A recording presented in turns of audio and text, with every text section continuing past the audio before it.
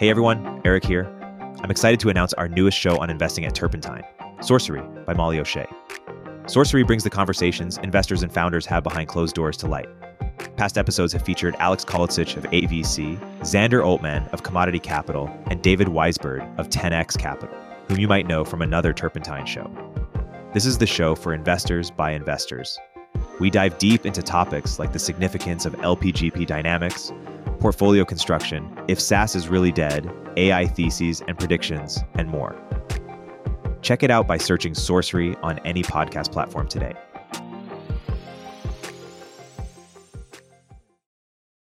I think that we expected undergraduate education as an institution to do a lot of things for our country. So in addition to providing this broadly educated workforce, which is what it was designed to do, we expected it to provide intellectual fulfillment. And so everyone would go to college and the message was major in whatever you want, you'll get a job, don't worry, because you've got that sheepskin, you've got that college degree. So people would major in the humanities, economics, or other useless crap. Sorry.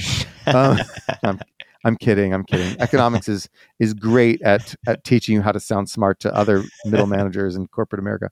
It's useful. It is very useful. So people would major in stuff that wouldn't get them a job because it would allow them to be a little bitty researcher, a mini professor. Yep. Feel like Socrates in your dorm room hall, sitting there discussing the deep problems of the world. And there's intellectual fulfillment. You feel important. Yeah. And as a paying customer, that's a good that you can get. That's a service, right? You can pay to feel like you are Socrates.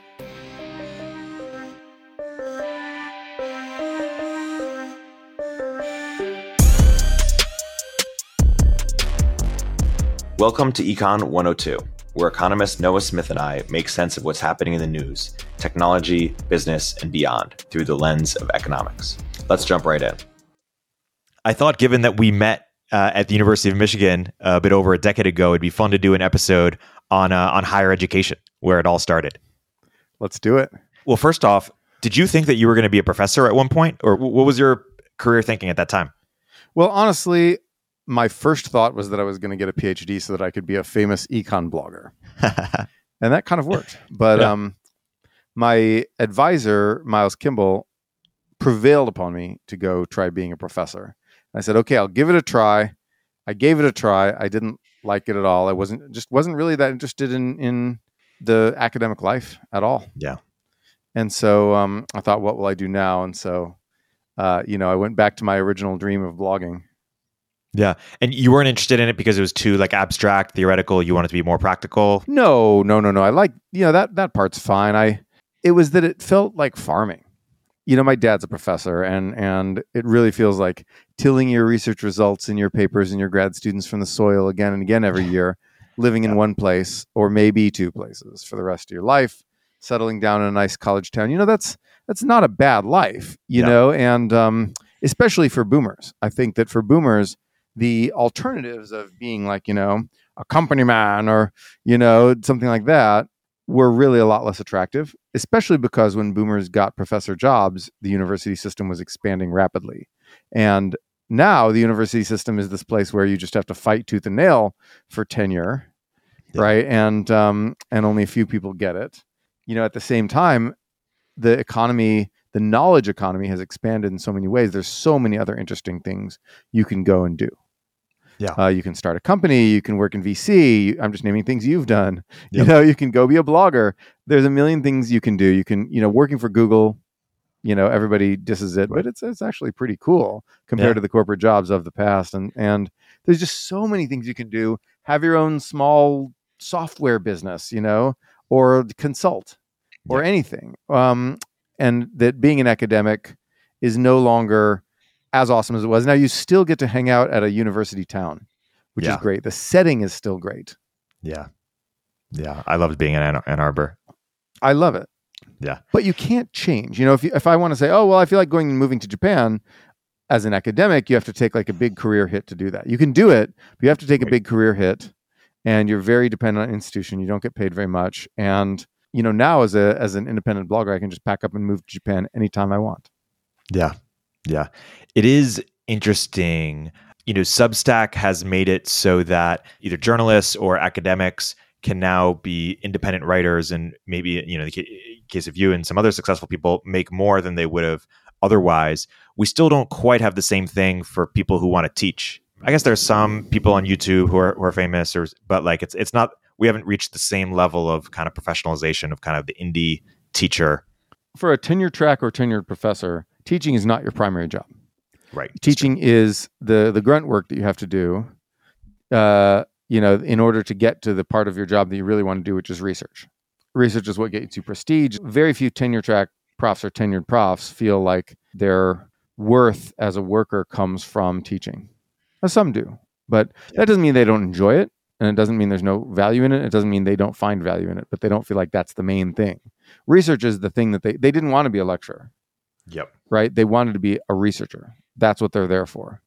Can you be a researcher and travel around? That's actually a little bit easier in many fields, depending on who you can get to support you. Do you think this marriage of research university plus, place where undergraduates gain skills and knowledge has worked? It feels like we've tried to jam pack so much in this university.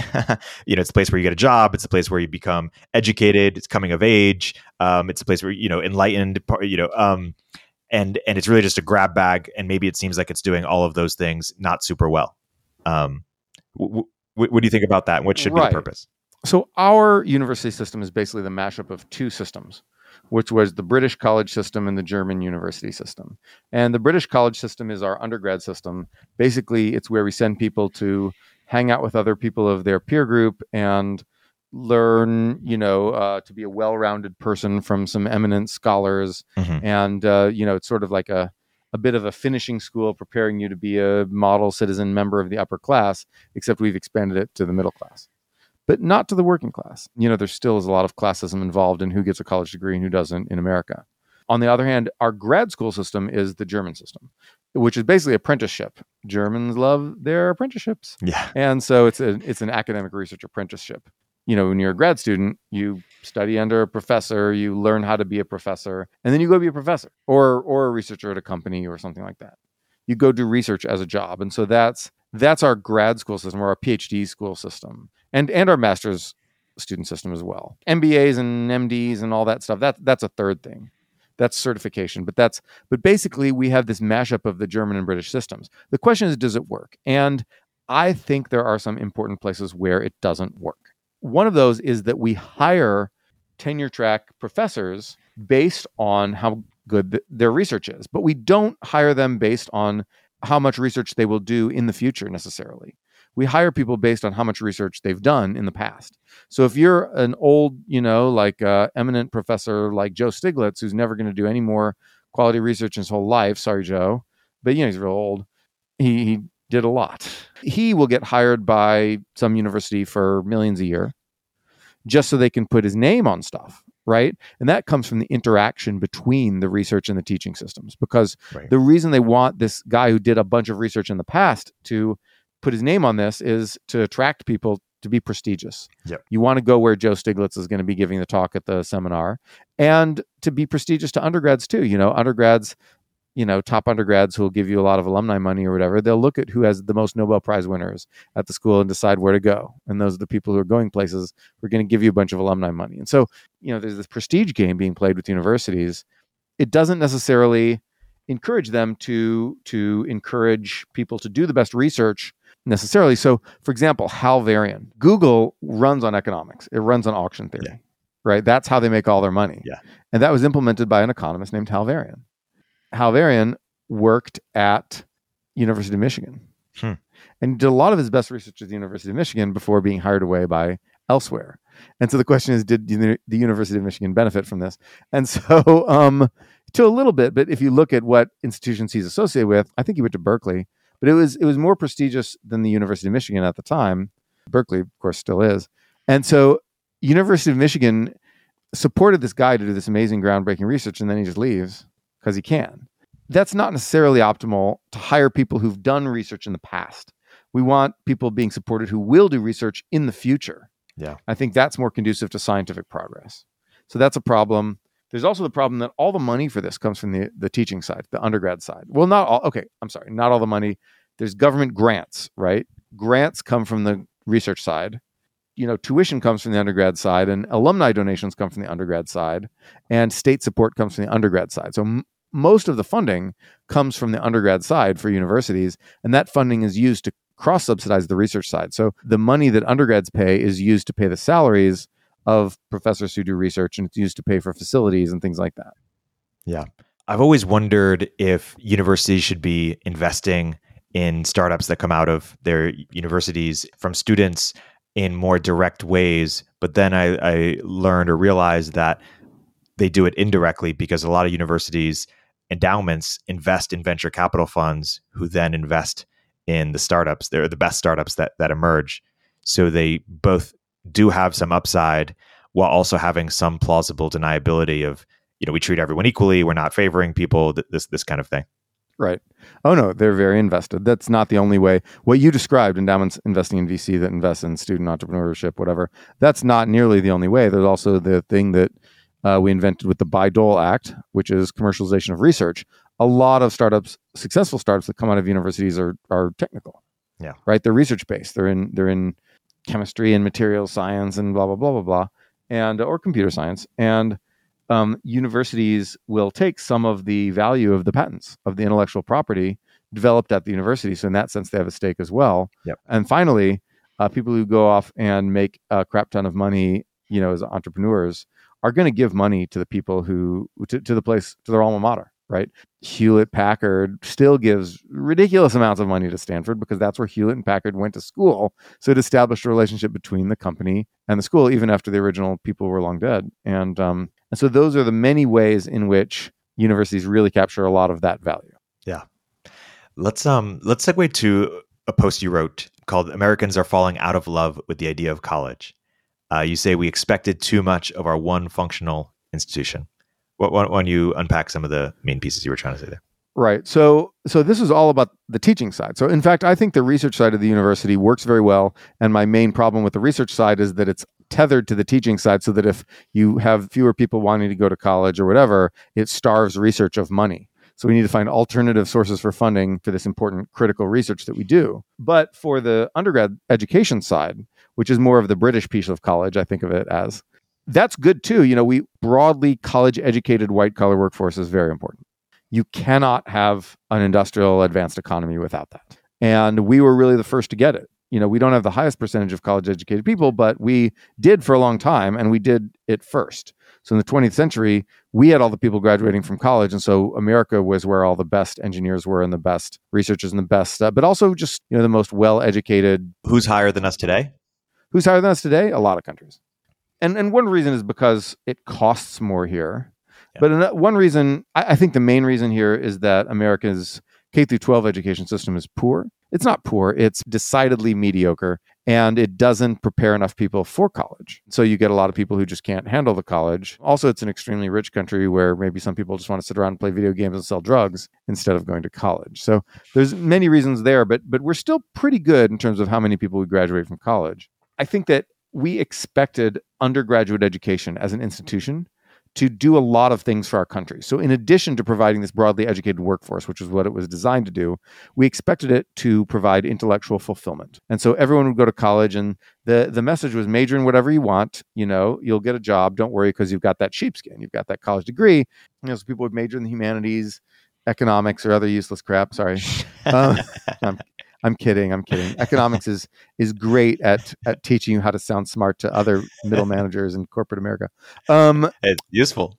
It is very useful. So people would major in stuff that wouldn't get them a job because it would allow them to be a little bitty researcher, a mini professor. Yep. Feel like Socrates in your dorm room hall, sitting there discussing the deep problems of the world, and there's intellectual fulfillment. You feel important. Yeah.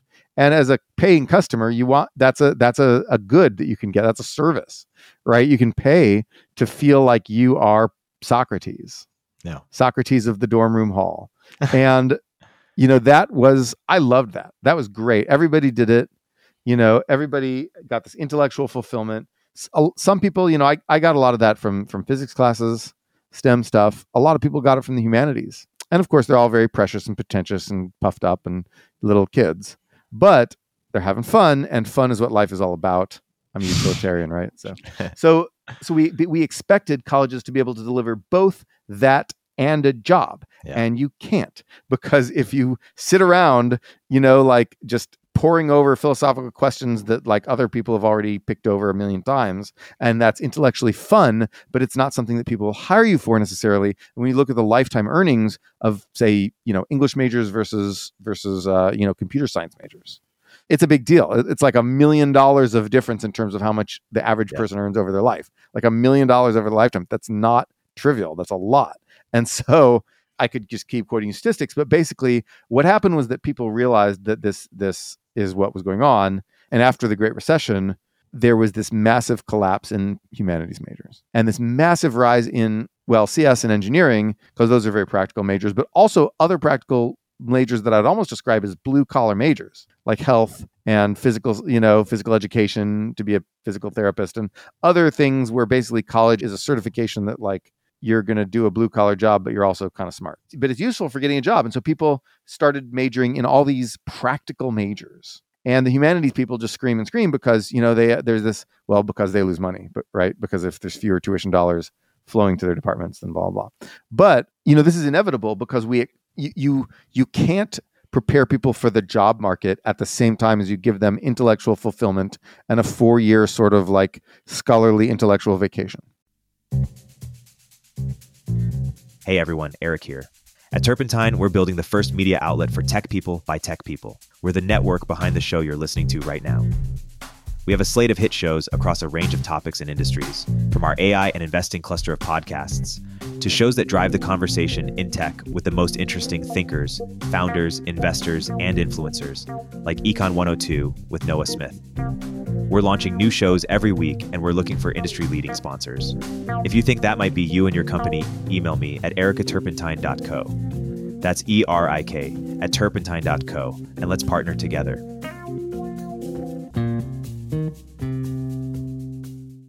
Well, what changed there? Is it that just more and more people are going to college, and the economy got more competitive, or the economy changed? Like, what changed such that you could no longer do both of those things, right, if we were once doing them? A bunch of things changed. So I'll just say 3 things changed because I'll just make up the number 3, and then if there's 4, then we'll deal with that. The first thing that changed was that we sent a whole lot more people to college, and on the margin, that meant there were a lot of people who didn't get as good a job benefit out of it. Uh-huh. Whereas a lot of the people were still getting, great jobs from going to college, blah, blah, blah. You had all these people on the margin because when you keep, economics says when you keep sending more and more people, you get more down to the marginal student for whom the benefits and costs are pretty equivalent, sort of wash, right? And so that's the first reason, is just this boom.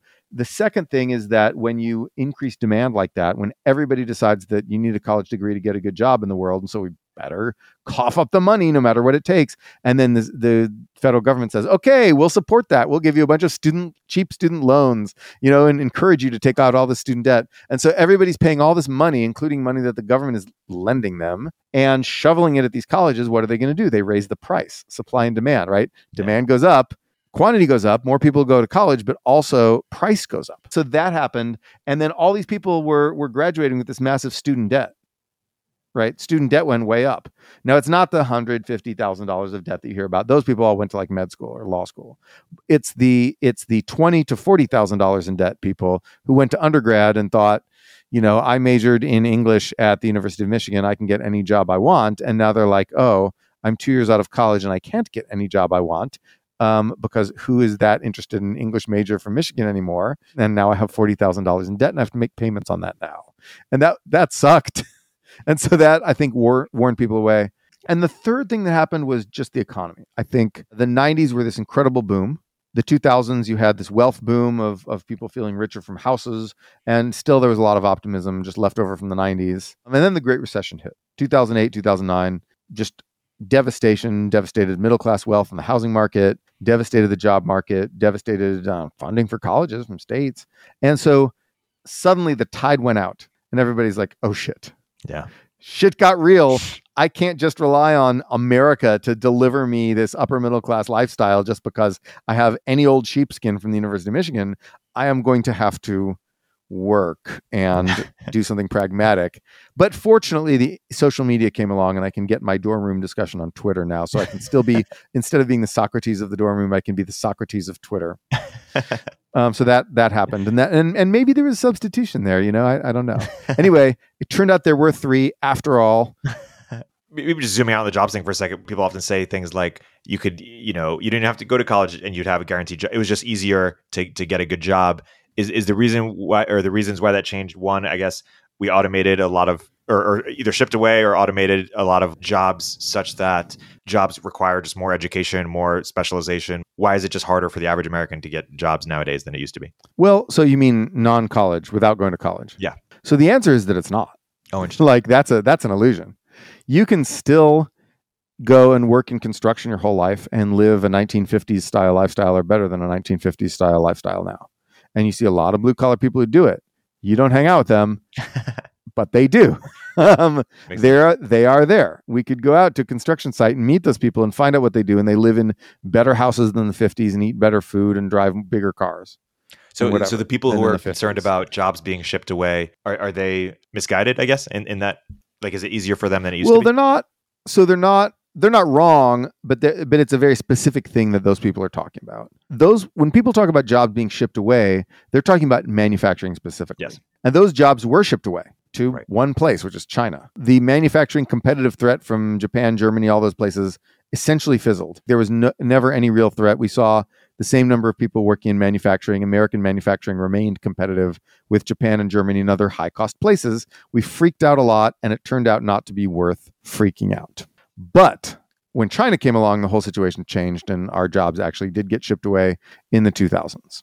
I say our, but we weren't working manufacturing, but American good manufacturing jobs did get shipped away. And as far as we know, a lot of the people who had their jobs shipped away never recovered. They took other jobs for half the pay, or sometimes went on welfare or just retired. But then a lot of people seem to have this permanent hit. Are you actually from Michigan originally? Remind me. No, I'm from New Jersey.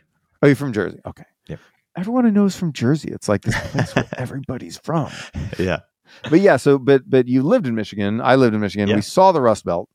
Yeah. That Rust Belt is about more than just China. There were a lot of other factors contributing, but that is true that in the 2000s especially, I guess we had a second Rust Belt almost. The first was in the 80s. That was more due to just macroeconomic conditions and, various other stuff. But then the Rust Belt, the second Rust Belt of the 2000s was partly due to China. I wouldn't point the finger at automation here. Automation is pretty slow and compensated for by increases in demands for products. As we had kept automating, we still had about the same number of people working in manufacturing in America, even though the percent of the employed workforce went down. So you still had the same number of human beings in factories in 2000, about the same number that you had in 1950 or 1965.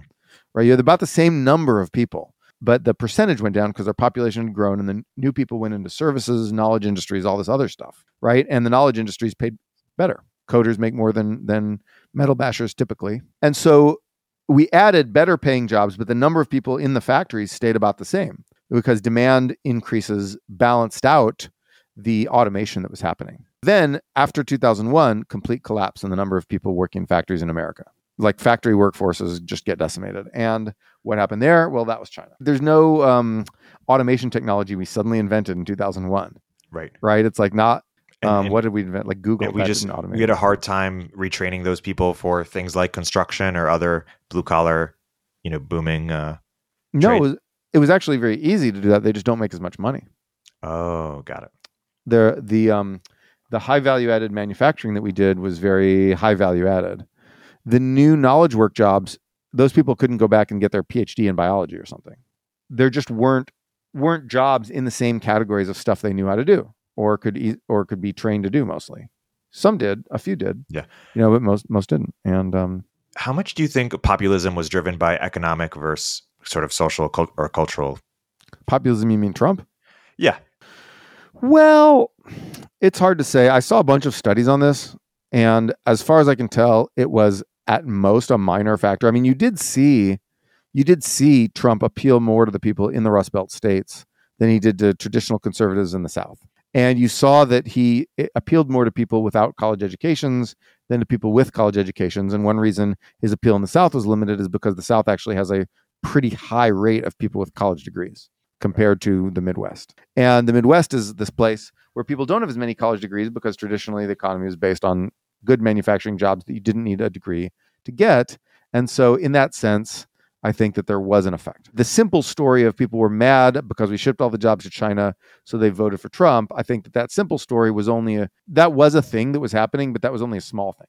Yeah. But the idea of people in the Midwest not going to college and therefore not, I don't know, being less liberal or whatever because it had a non-college based economy, that was a real thing. That was, I would guess from the estimates I saw in political science papers that was bigger than just the anger over jobs being shipped to China. But that meme was there. Like, people who never were impacted by that shipping of jobs to China still felt this lack of nationalism. I think they felt the country didn't have their interests in mind. And I think that probably did play into Trump to some degree. Trump is the classic political huckster who just rabble rouses and comes along and says, like, I'll fight for you.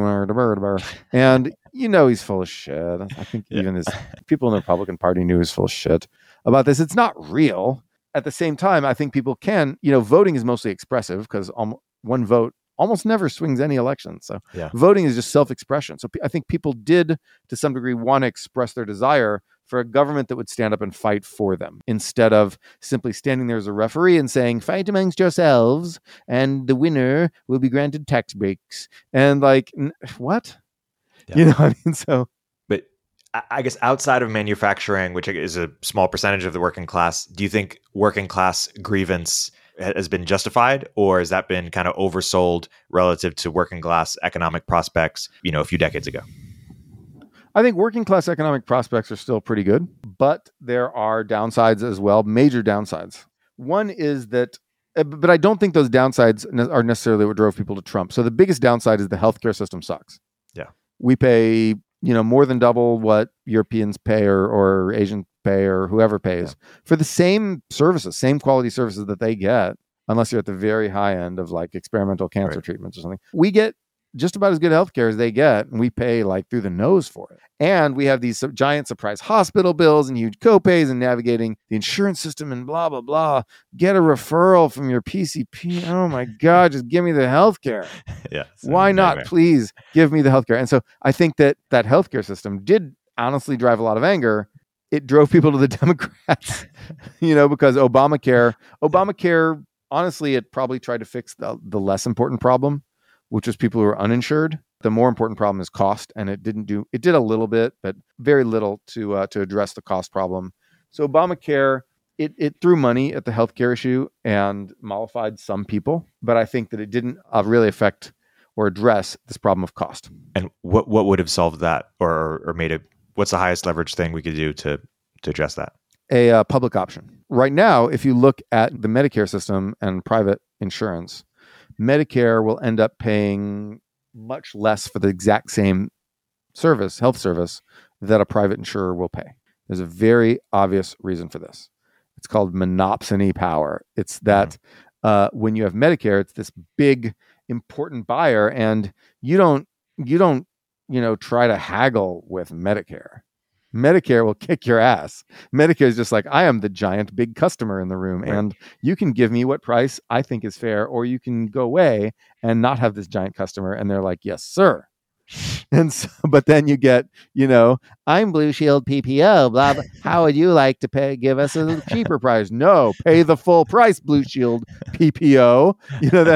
That's monopsony power. That's bargaining power. And Medicare has it, but it's only for old people. And so everybody else is paying the Blue Shield PPO price. And so what you need is, one might even call it Medicare for all.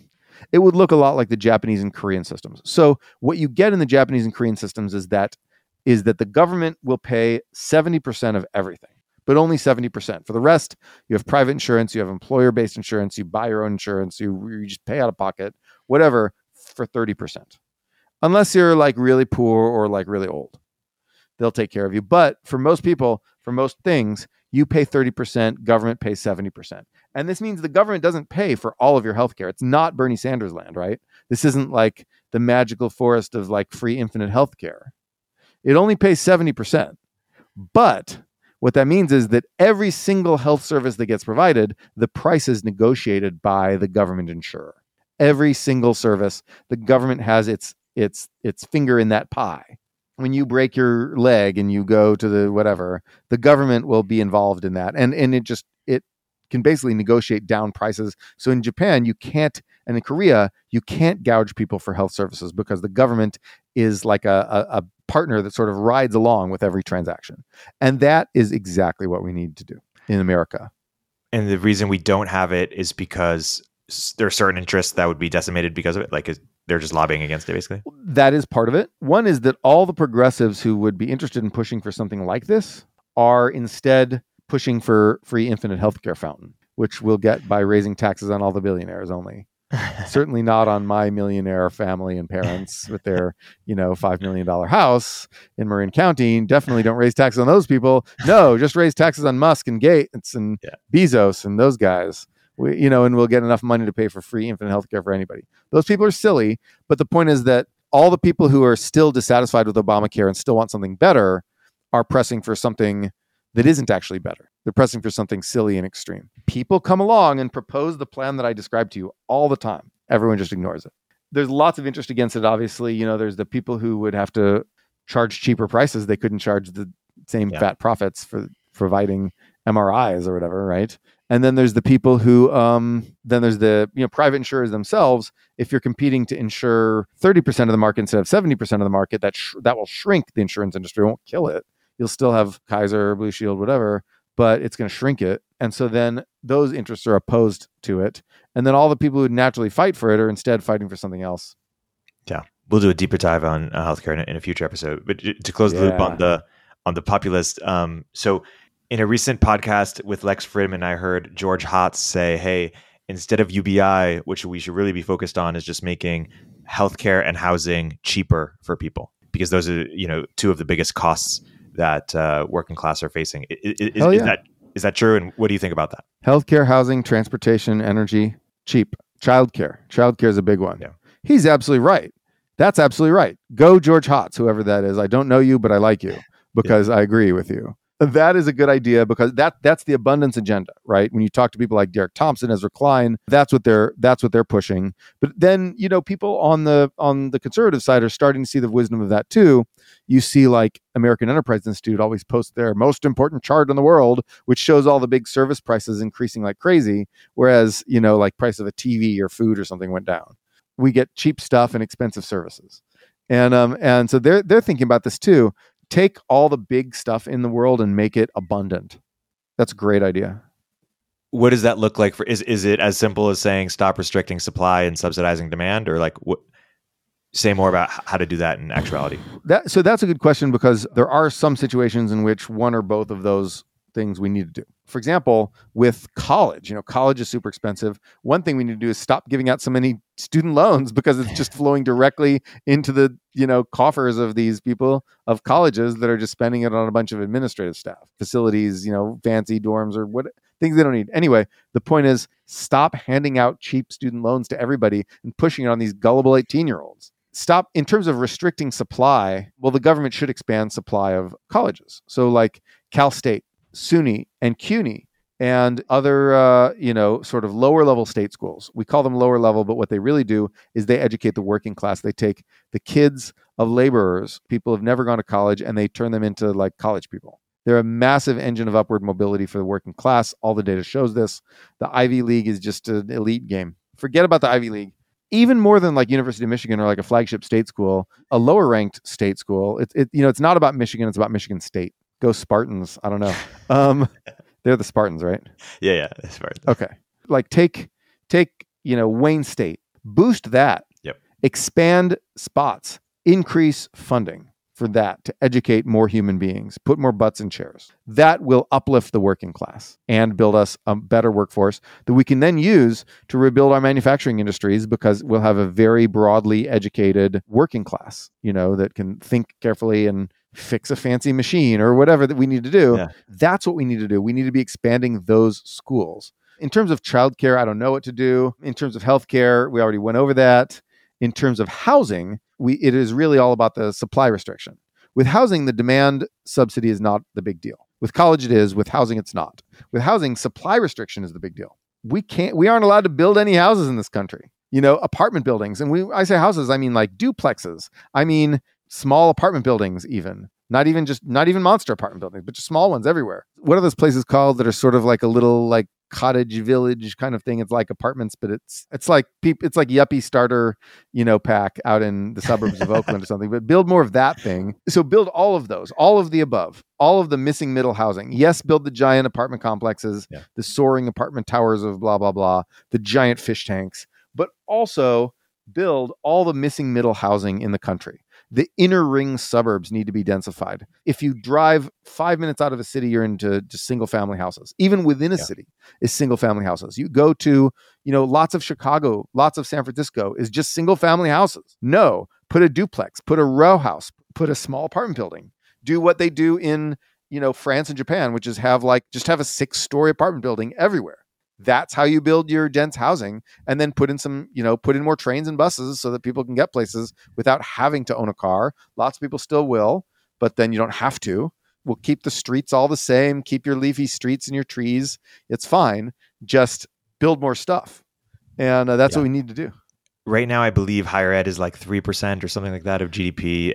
Healthcare is like 20% or something like that. Do you expect those numbers to go up, or what do you predict there? Well, it's hard to say. I mean, like healthcare there's upward pressure because of aging, but I really do think we need to push it down as a percent of GDP by reducing cost. And when you look at cost is almost entirely an issue of price. We're buying the same things as other people, and we're just paying more for the same things.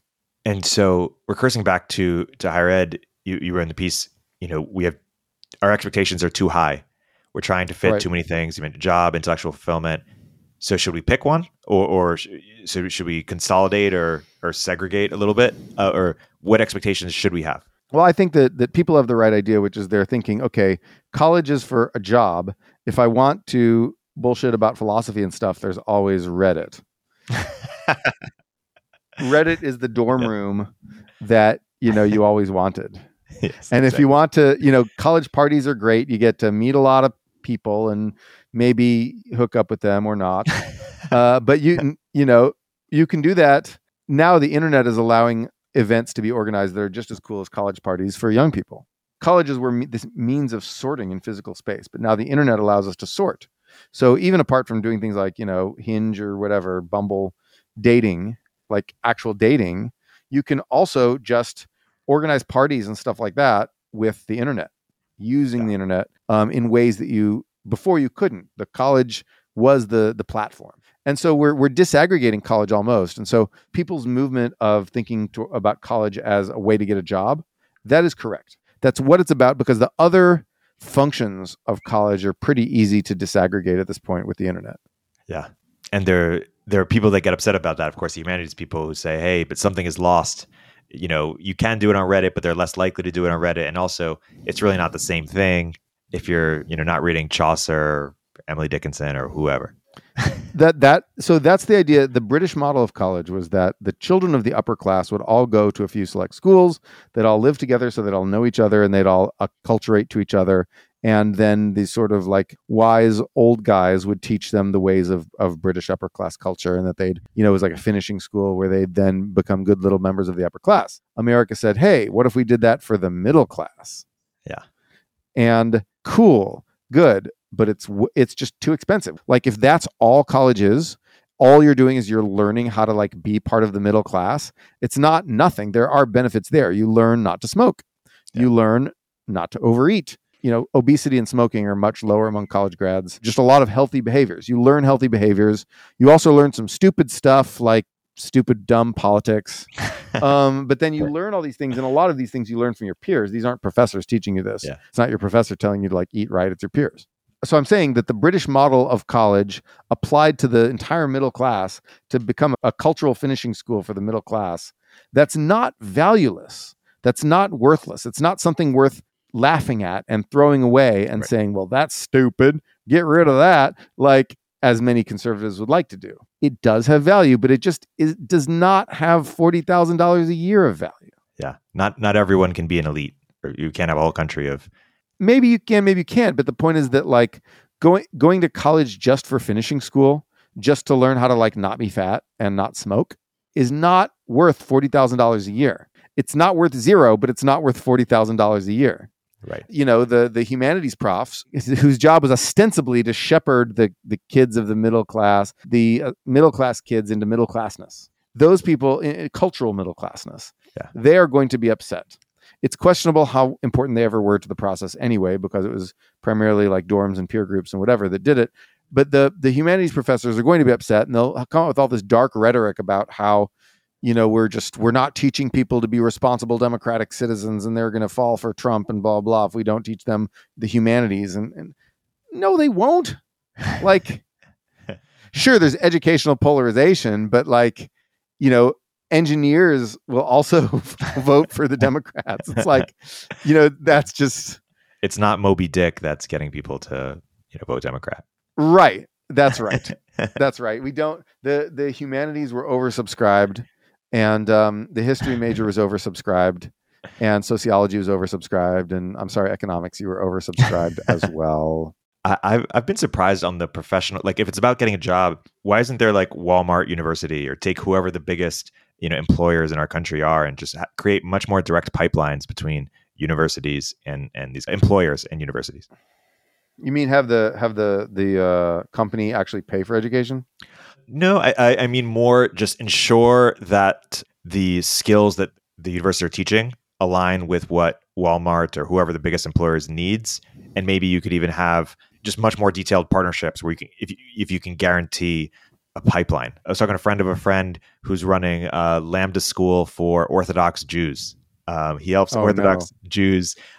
He's basically it's vertically integrated. It's Accenture for Orthodox Jews. There's like 30,000 Orthodox Jews who learn how to code, and then they get a job in consulting.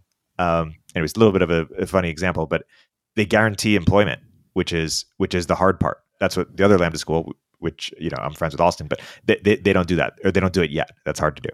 Right. I cannot speak to Lambda School for Orthodox Jews. That sounds silly, but maybe it'll work. The idea of teaching directly to corporate needs is very difficult. First of all, because a lot of college skills are non-specific. You learn how to read stuff and figure out what it means, right? You learn how to write stuff so that someone else can figure out what it means. You know, we're just reading passages and writing essays is like a huge part of business communication. Right? You learn how to interact with your peer group. You learn how to, and then you learn technical stuff too. But usually the technical stuff is like, you end up learning most of the technical stuff on the job. And increasingly, you know, the only real math classes that you'll have to take to get like a coding job are probably just some, you know, you'll have to take linear algebra. We should do discrete math, by the way. Like what you don't actually learn in undergrad unless you're like in an engineering major program or something like that is how to actually implement all these, like how to do a nonlinear function solver, like how to approximate a function on a grid. I really learned that in grad school. Like I was learning some impressive theoretical math in undergrad. It was actually harder than anything I did in grad school because I was a physics major who switched to econ. Yeah, I was taking differential geometry and all that stuff. That's harder than whatever I was doing in econ. But in econ, I walk in and the first thing they're like is, okay, this function is simply 100 by 100 matrix because we've approximated with a bunch of values. I was like, whoa, cool. Like that kind of stuff needs to be taught more. But that's a segue. Let's not get too distracted. You're going to see the proliferation of Code Academy. Yeah, you're going to see the proliferation of Lambda schools and things like that. I think there's an opportunity for a company to go to these employers who have big hiring needs and say, hey, we're going to create like custom staffing or training programs for you where we'll train people to learn with the skills that you need to hire for. Like, I don't know, Tesla probably has a big shortage of, or like these companies where we just don't train enough people. And so right. I think you've seen that with vocational schools. Yeah. You've seen like, some town will have like an aircraft manufacturer that manufactures like little light Cessna aircraft or something. Right. And then they'll have some local school for the kids of the working class that's partly funded by government that teaches them how to do all the things they'll need in this factory. And then they go work in the factory. You see this, it's extremely effective for like working class people in small towns. You might see the same thing elsewhere. One problem is if companies pay for it, they're also like paying for this is very difficult, because if I'm Google and I pay for this program and then the people who graduate go and work at Amazon instead, I just paid for someone else's worker. So the problem with corporate training has always been that you end up educating someone else's workforce. Yeah, that is a risk. Unless you're Japan, in which case you can lock up workers for their entire life. But that comes with insane amounts of downside. And downside being not as much innovation, or you mean just downside for the individual that they have to work in the same place? Well, downside for the individual, obviously, but downside for the company in that you don't have the flow of ideas between companies. So if someone figures out something like how to make something or how to, do some process, or even just like, good third-party solutions to use for some code, I don't know, they don't take it to other companies at all. They only implement it at their own company, and no other company ever learns about it. So companies have terrible productivity in part because none of them are learning each other's solutions. In America, when workers hop back and forth between jobs, they take ideas and knowledge back and forth between the jobs. Yeah. And that's hugely important. And so Japan just can't do that because the workers are all siloed. Yeah. You're going to see China run into the same thing, by the way. Yeah. Let's close this episode with a prediction, which is when you look at higher education in the next 5 years out, 10 years out, do you think that the elite schools will mostly stay the same and kind of degrade, and then they'll be in the massive long tail, a number will go out of business, and they'll mostly look like vocational schools? Like, will there be much stronger bifurcation, or what are your predictions for where we net out in higher education? The elite schools will continue to be the elite because what they're really brokering is status. People will get increasingly mad at them and yell at legacy admissions and athletic admissions, blah, blah, blah. Fundamentally, the system can't change because that's how they get money. They get money from alum contributions, so they have to let in the kids of the rich. People will bellyache about the elite schools, and there'll be lots of fights, and ultimately it won't change that much, except when the Supreme Court tells it to change. And even then, you're not going to see like Harvard suddenly admit a crap ton more Asian people. Like, they'll resist that for the bad reasons that they had on their own, or whatever. So the real way, by the way, that every school wants as many Asians as possible is if Asian people start being known for giving large alumni gifts, then watch how fast those Asian percentages go up. Bam. Anyway, any group of people who wants to like dominate the Ivy schools just become known for alumni gifts. But it's a collective action problem. You have to have them all do that. So the elite schools will be the elite, and the flagship state schools will be the flagship state schools. And I hope we will give more money to the Cal State type schools, the lower ranked state schools. Yeah. I hope we will expand seats there. Liberal arts colleges are going to effectively vaporize. For-profit schools already vaporized. Vocational schools will do okay. Community colleges will shrink. Community college is not as a value proposition as people thought. A lot fewer people are going. That's serving the marginal student. And the marginal student is the one for whom it's not worth it. So I think the colleges that you're going to see vaporize and everybody's going to be upset about, it's already happening. It's been happening for a while, are the liberal arts colleges. These colleges, which really were the finishing schools for a very narrow slice of the East Coast elite, vaporize. That's a dying institution. That there's no more of that will happen. Very little.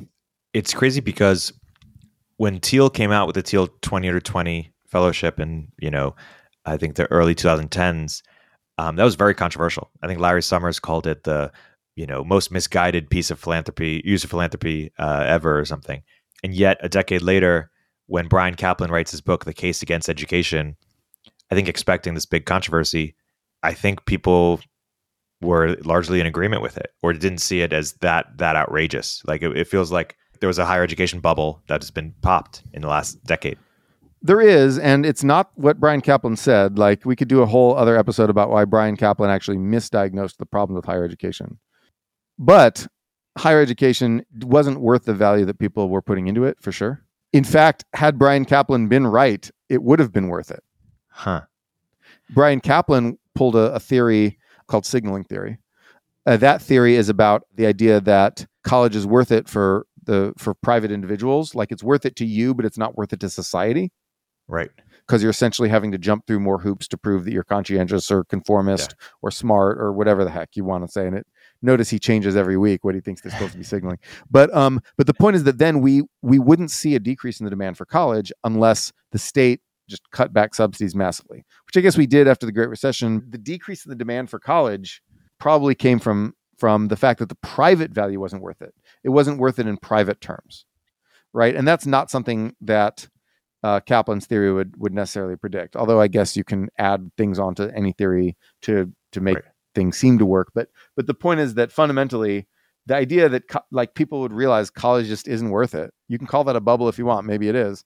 That's not Kaplan's theory, but but the fact that it's true will make people like books with titles like The Case Against Education, because they realize they over expected what they could get from college, and then were disappointed, and then fewer people went, and that's the basic story. Not some fancy signaling story, I think. Yeah, I think that's a good summary. Let's wrap on that. Until next time, Noah. Until next time. Econ 102 is a podcast from Turpentine, the network behind Moment of Zen, In the Arena, The Cognitive Revolution, and more. If you like what you hear, subscribe and leave us a review in the App Store. You can keep up with both of our Substacks for written analysis of the topics we cover in the show at noahopinion.substack.com and erictornberg.substack.com. Thanks for listening.